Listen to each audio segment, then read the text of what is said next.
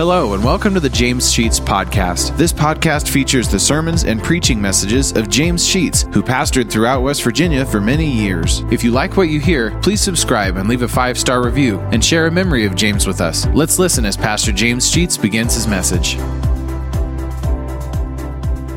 The subject that I'm using this morning, as you notice in the bulletin perhaps, the penalty of being useless. One person, I won't say who, this morning said he was going to leave after Sunday school because he didn't want to learn how useless he was. I won't mention who that was. However, I noticed he stayed, so maybe he wants to find out. I doubt he'll come quite to that. But this is the title that I've given it. Luke chapter 13, the first 9 verses. There were present at that season some that told him of the Galileans whose blood Pilate had mingled with their sacrifices. And Jesus answered and said unto them, Suppose ye that these Galileans were sinners above all the Galileans because they suffered such things? I tell you, nay. But except ye repent, ye shall also likewise perish. Or those 18 upon whom the tower of Siloam fell and slew them, think ye that they were sinners above all men that dwelt in Jerusalem? I tell you, nay. But except ye repent, ye shall also likewise perish. And he spake also this parable. A certain man had a fig tree planted in his vineyard. And he came and sought fruit thereon, and found none. And then said he unto the dresser of his vineyard, Behold, these 3 years I come seeking fruit on this fig tree, and find none. Cut it down. Why cumbereth it the ground? He answering said unto him, Lord, let it alone this year also, till I shall dig about it and dung it.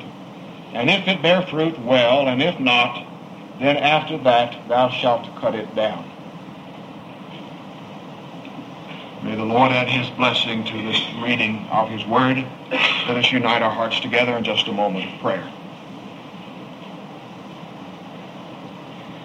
Our Father, we pray now that you would open our minds and our hearts to the understanding of your word as we deliberate upon this parable that you have given us of the fig tree.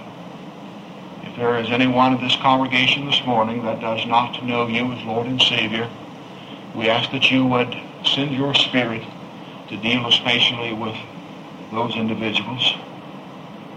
And those of us who claim you as Lord and Savior, who have need this morning to bring our lives more in relationship to you than they are now, that you would speak to us that we might respond accordingly to the pleading of your Spirit.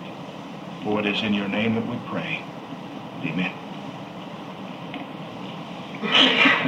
Jesus used parables in his ministry on quite a number of occasions. He used these parables to teach lessons so that they would be easier understood. He talked about life in his parables on many occasions and about the privileges that we have of being a part of his kingdom, about the opportunities that are ours, about the responsibilities that we have. He gave us some warnings in his parables. He talked about some perils that we would face. In this particular parable, he talked about the penalty for being useless or for being fruitless. You could use either word, I think. To the nation of Israel, on one occasion, he told them that the kingdom of God would be taken away from them and would be given to a nation that would bring forth much fruit. You'll find that in Matthew chapter 21, verse 43, if you want to look it up. A nation would be penalized for being fruitless. The Hebrew nation, just 40 years after that statement, ceased to be a nation and did not become one again until just in recent years, in most of your memory, you can recall that Israel finally became a nation. The kingdom of God would be taken away and would be given to nations that would be fruitful. But he says the same thing to individuals as well. He says the similar things or the same thing to churches. You can go over to the book of Revelation and you can find there messages to 7 churches in Asia Minor that carry over to today's world. And we can find there the lessons that if we are not fruitful, if we do not produce for the kingdom of God, that he would withhold or withdraw our candle from its candlestick. I'm not going to speak of those things this morning, but I believe that we can take the parable here in the 6th through the 9th verses of this chapter 13 in Luke, and we can find some personal comparisons, some personal relationships that we need to be aware of. The first thing that I would like for us to notice as we look at this parable, that Jesus speaks of God's absolute ownership. God's absolute ownership. Back in the book of Isaiah, you want to turn back there with me to the 5th chapter, and we shall read the first 5 verses. This is what we find in Isaiah chapter 5, the first 5 verses. He says, "Now will I sing to my well-beloved a song of my beloved, touching his vineyard. My well-beloved hath a vineyard in a very fruitful hill. And he fenced it, and gathered out the stones thereof, and planted it with the choicest vine, and built a tower in the midst of it, and also made a winepress therein. And he looked that it should bring forth grapes, and it brought forth wild grapes. And now, O inhabitants of Israel, and men of Judah, judge, I pray you, twixt me and my vineyard. What could have been done more to my vineyard than I have not done to it? Wherefore, when I looked that it should bring forth grapes, brought it forth wild grapes. And now go to, I will tell you what I will do to my vineyard. I will take away the heads thereof, and it shall be eaten up, and break down the walls thereof, and it shall be trodden down." He is speaking of God's vineyard. And throughout this particular passage from Isaiah, he makes note of the fact that it belongs to God. In the first verse, he calls it his vineyard. In the 3rd, 4th, and 5th verses, he refers to it as my vineyard.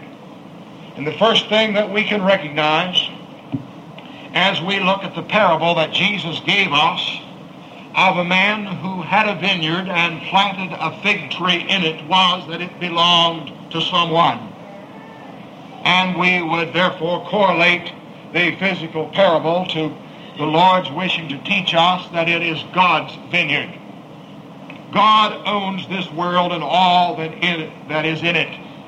The earth is the Lord's and the fullness thereof. This is God's creation. In the very beginning of the Scripture, in the first chapter and the first verse of Genesis, the Scripture tells us that in the beginning God created the heavens and the earth. And we're not going to speak about the creation this morning, nor any of the creation stories, but I think we can find in that one verse a complete creation story. And we find the owner of this creation is God himself. Now, man does not yet, even in today's world, with all of the enlightenment that we have, recognize that God is the creator. There are many people who would teach that this world simply has evolved without an explanation of how this evolution took place. And I also am not speaking of evolution this morning. I have my beliefs and my theories on evolution, and that's another subject that we'll not deal with. Some of you may believe in evolution, I don't know, and maybe you think that you did evolve from the monkey, and probably some of you did, I suspect, you know. Harold, I think your wife thinks that, that probably you were one of those that evolved from a lower species. Well, let me tell you, my species started higher than that. I don't know about yours, but I cannot find anywhere in the Scripture where Adam evolved from a lower species. God created this world in the beginning, and then further over in the book of Genesis we find that God created man.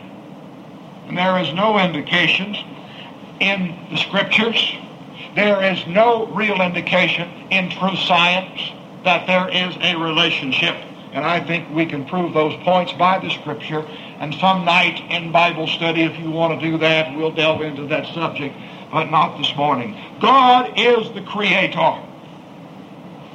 Secondly, we can find that God is repudiated to be the owner.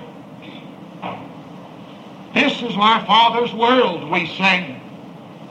And we read then from Psalm 24:1. I'm going to go back and read it again and read it more in entirety and read a couple of verses from the 24th chapter of Psalm.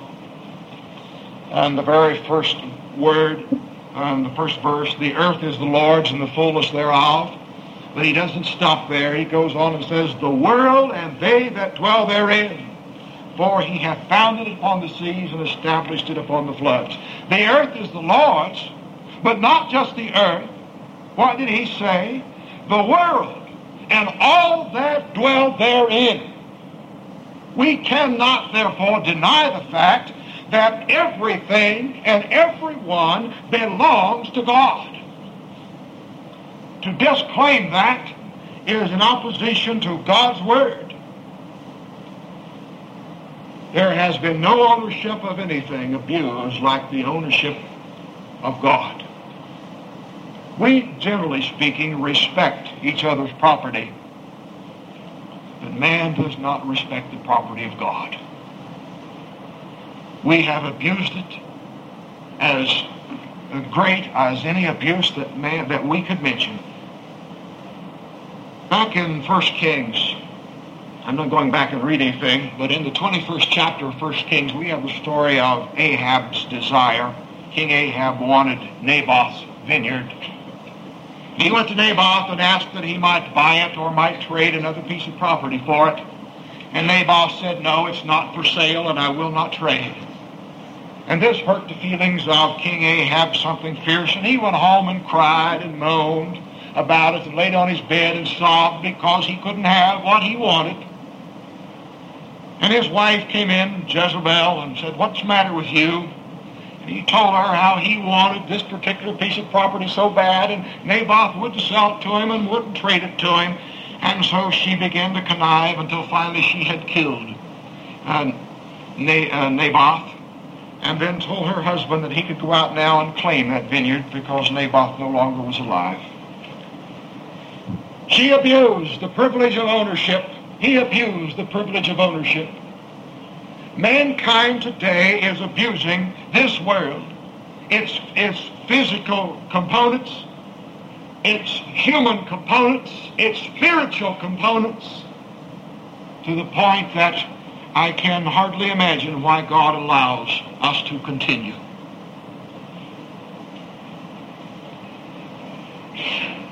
We've altered the physical makeup of this world. We have moved and changed and built and torn down and created such great catastrophes as the world has ever known because we think we have a better plan. All of you are aware of Bill Cosby, the comedian. Some of you may have heard his little thing on Noah. I'm not good at mimicking him, but I want to tell you about that little thing. I heard it the first time when I was on an airplane to Chicago one time, and I sat there and laughed myself silly until I was recognizing that everybody on the plane was looking at me, and I sort of shut up and behaved myself. But I heard him give this, and I thought it was the funniest thing I had ever heard in my life. You see, Bill Cosby depicts himself as Noah, and he's having a conversation with God, and God tells him to build an ark. And so out in his front yard, he's building this ark, and all the neighbors come by and say, "What are you doing?" And he says, "I'm building an ark." And they say, "What's an ark?" He said, "I'm not going to tell you." And they keep on pleading, "Oh, at least give us a little hint." He said, "All right, I'll give you a little hint. How long can you tread water?" So the ark goes on being built, and God tells Noah to put in the ark 2 by 2s, all the animals, and he does so. And finally God says, "Noah, you've made a mistake.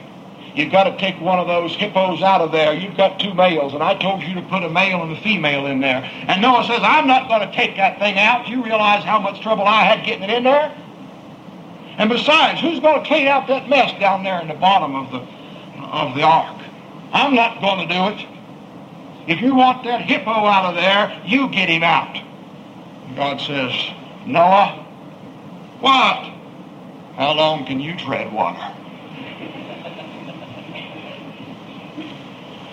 And it goes on, but that's enough of it. Noah had a better idea, you see. We all have better ideas as to what ought to be done. And therefore, we do not recognize that God is the owner, God is the creator, and finally, God is the sustainer. God is the sustainer. He is the one that makes life. So the first thing that we can find from this parable is that Jesus is telling us that God has absolute ownership. The second thing he's telling us is that God has a right to a return on his investment. God has a right to a return on his investment. Nobody will dispute the fact that anybody who invests money has a right to a proper return on his investment. I used to own a farm, and I had cattle on that farm, and when one of my cows would not produce a calf, I'd have a little talk with her, and I'd say, "Now look, I'm going to give you 1 more year, and if you don't produce, you're going to be hamburger." And that's exactly the way it was. She went to market. Because we expect a return and have a right to a return on our investment. Parents have a right to a return on the investment that they have in their children. Sometimes we get a good return and sometimes we're disappointed, but nevertheless, the right for a return is there. Jesus gave us a parable of a man who gave his servants certain amounts of money. And they represented his talents, 10, 5, and 1, and there's another parable of different amounts. And he said, "I want you to take this and use it, and when I return, I want you to present it to me again with usury, or with interest, if you please." And 2 of them did a good job, and the one who only got the 1 talent came and he pleaded with the Lord, "Well, I was afraid that I might lose it, and I might have a poor investment, and you wouldn't get anything back, and I just kept it, and here it is." And the Lord was very unhappy because he said, "Well, why didn't you at least put it in the bank and let it draw interest, that I can have my return with interest?" This man in the parable went into his vineyard, and here he had prepared a fig tree. He had carefully selected it. He had carefully planted it and cultivated it, and he had tended it, and he had protected it, and he expected it to have figs on it. The fig tree certainly ought to produce. He did not expect it to produce grapefruit. He didn't expect it to produce apples. He expected it only to produce what it was capable of producing. And my point in making this point is that we are not all expected to be of the same level in production. We are simply expected to produce what our capabilities are. Use that talent that we have been given. Use the abilities that we have to produce for the kingdom of God. The redeemed are expected to produce. God created Adam and he placed him in the Garden of Eden, and he gave him a commandment. He said to be fruitful and multiply and replenish the earth. Be fruitful. In John 15:8, the Lord told us, "Herein is my Father glorified, if you bear much fruit." This is our command. This is our expectation. God has a right to expect us as his redeemed to produce something. He has a right to expect a return on his investment. Now Jesus, thirdly, speaks of a certain limitation to divine patience. This is my third point. There is a limitation to God's patience. The owner of the vineyard went out into the vineyard, and he looked at his trees, and he saw this one that had not produced. For 3 years it had not produced. And he said to the caretaker of the vineyard, "Why is it still here? Why is it cumbering the ground? Get rid of it."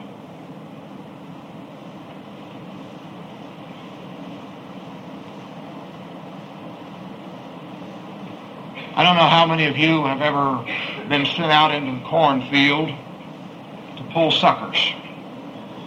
You know what that is? Most of you do. You younger people won't have the slightest idea what that is. I know. My grandfather used to send me out to the cornfield, and I would swear it was a 1,000-acre cornfield. It was only 1 acre, but it felt like 1,000. My job was to pull off the suckers.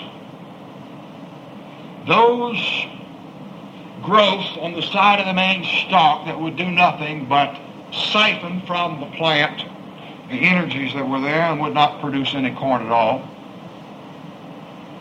There are lots of suckers in this world who desire to stay close enough to the kingdom of God to be identified with it, but yet without ever being a part of it and without ever producing anything as a consequence. The church is expected to be a body that can be drawn upon, and it certainly ought to be, but many people do not show anything in return. The church building is expected to be used for weddings and for funerals and all of that, and that's great and that's good. But we are expected to be, as a part of the body of Christ, as the church, a body that produces something. Never forget an experience I had of mirroring a young couple. They weren't members of the church. Neither one of them were Christian. And as far as I knew neither one of them had ever been to church. They wanted the wedding in the church, and the family was members of the church, and they wanted it in the church, and so we had the wedding in the church.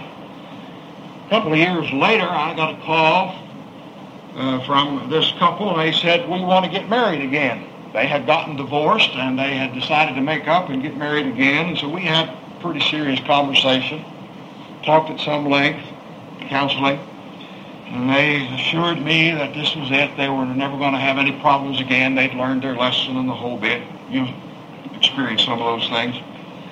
The next time I got a call, it was from the girl's mother, and this time it was to preach the girl's funeral. She was 21 at this time. She was out in an automobile with somebody she ought not have been with. It was not her husband, and they had an automobile wreck, and she was killed.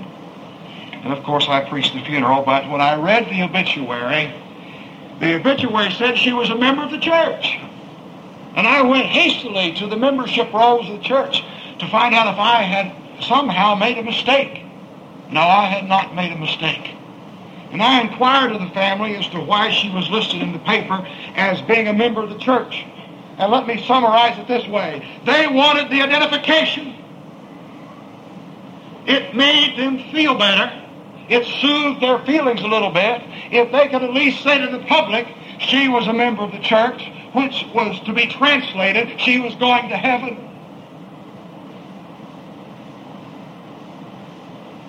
A sucker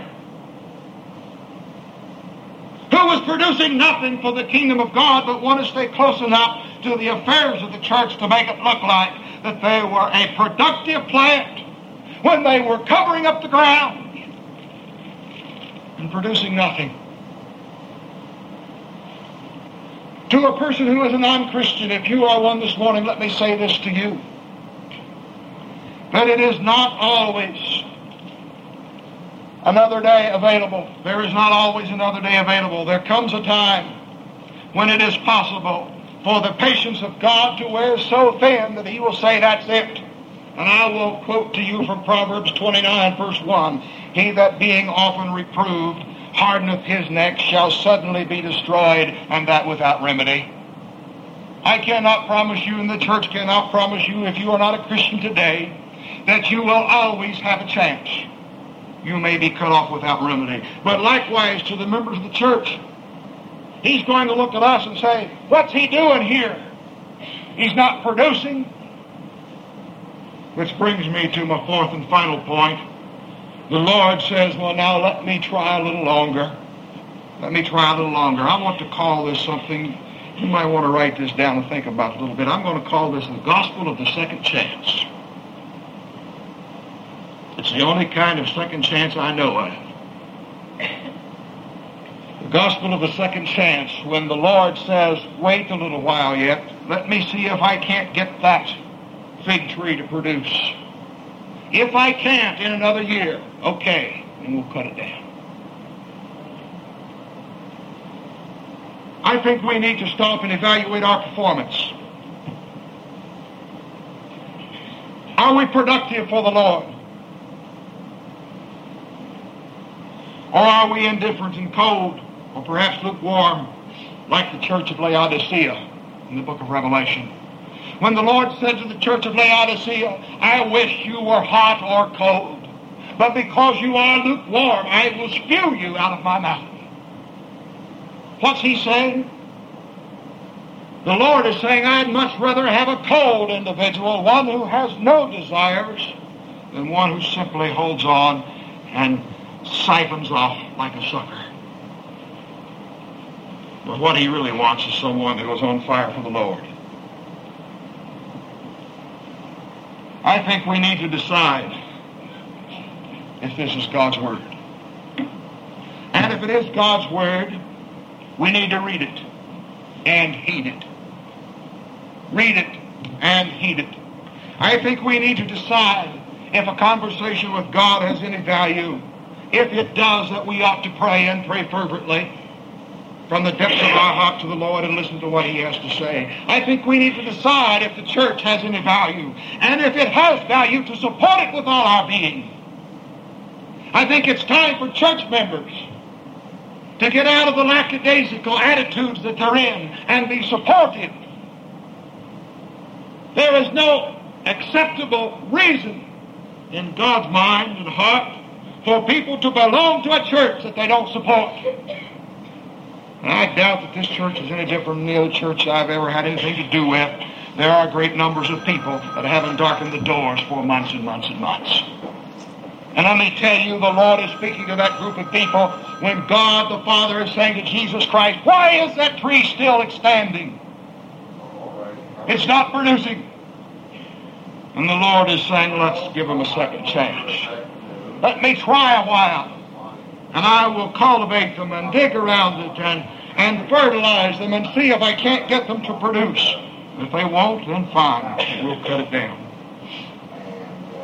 I believe there is many a church member in this world's day who is still around because the Lord is still trying to get them to be productive.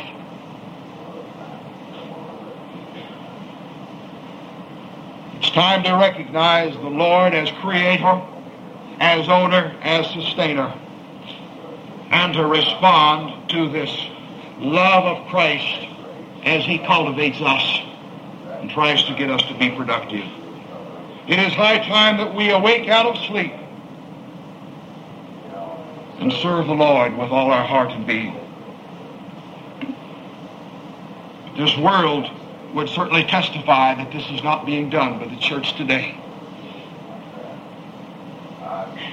We're in the vineyard, and there for a purpose, and that is to produce fruit for the kingdom of God. He expects it. He requires it. And he's dealing with us to get us to be productive. How fruitful are you? Let me ask you if you know Jesus Christ as your Lord and Savior, if you've ever started producing at all. If you have not, if you don't know Christ as your Lord, today ought to be the day that you're willing to get out of your seat and come down this aisle and make that your testimony, saying, I am accepting Jesus Christ as my Lord and Savior today. Now, if you're ashamed to do that, don't expect to get into heaven. Don't sit there and say in your mind and heart, well, I'm going to change my ways. I'm going to do better. You'll never do better until you face reality, and that is that you need to accept Jesus Christ as your Lord and Savior. A change in one's life means nothing unless it is a change to accept Jesus Christ. If you don't know Him this morning as your Savior, I don't care if you remember the church. I'm asking you if you know Him as Lord and Savior. If you don't, I invite you to accept Him as your Lord. If you do know Him, but you have not been productive, you also ought to do the same thing. Confess your weakness and your failures and be willing to have enough fortitude, enough guts, if you please, to get out of your seat and come down here and make a physical commitment as you make a spiritual commitment to being fruitful for Jesus Christ. Would you do that as we close our service? We'll pause for just a moment of prayer, and we'll sing our invitation hymn. Our Father and our God, we look to you now for the outpouring of your Spirit upon this congregation. You know the condition of every heart. You know those that have not accepted you as Lord and Savior. And you know those who have not been fruitful. And we pray that you would touch hearts this morning and cause them to yield their life unto you. This we pray in Christ's name. Amen. Number 187, Just As I Am. Would you come as we sing? 187. I'll meet you down front. You need to make a commitment. Would you do it this morning? Shall we stand as we sing? Thank you for listening to today's message. If you like what you hear, hit the subscribe button. You'll receive automatic notifications and downloads when a new message is added to the podcast. Also, please leave a 5-star review and take the opportunity to share stories, memories, and appreciation for James Sheets and how God used him to impact your life. If you'd like to know why and how this podcast got started, check out our first episode. Lastly, if you want to donate to help offset the cost of operating this podcast, you'll find a link to our PayPal account in the podcast description. Thank you for listening, and remember to trust in God for today and for all of your tomorrows.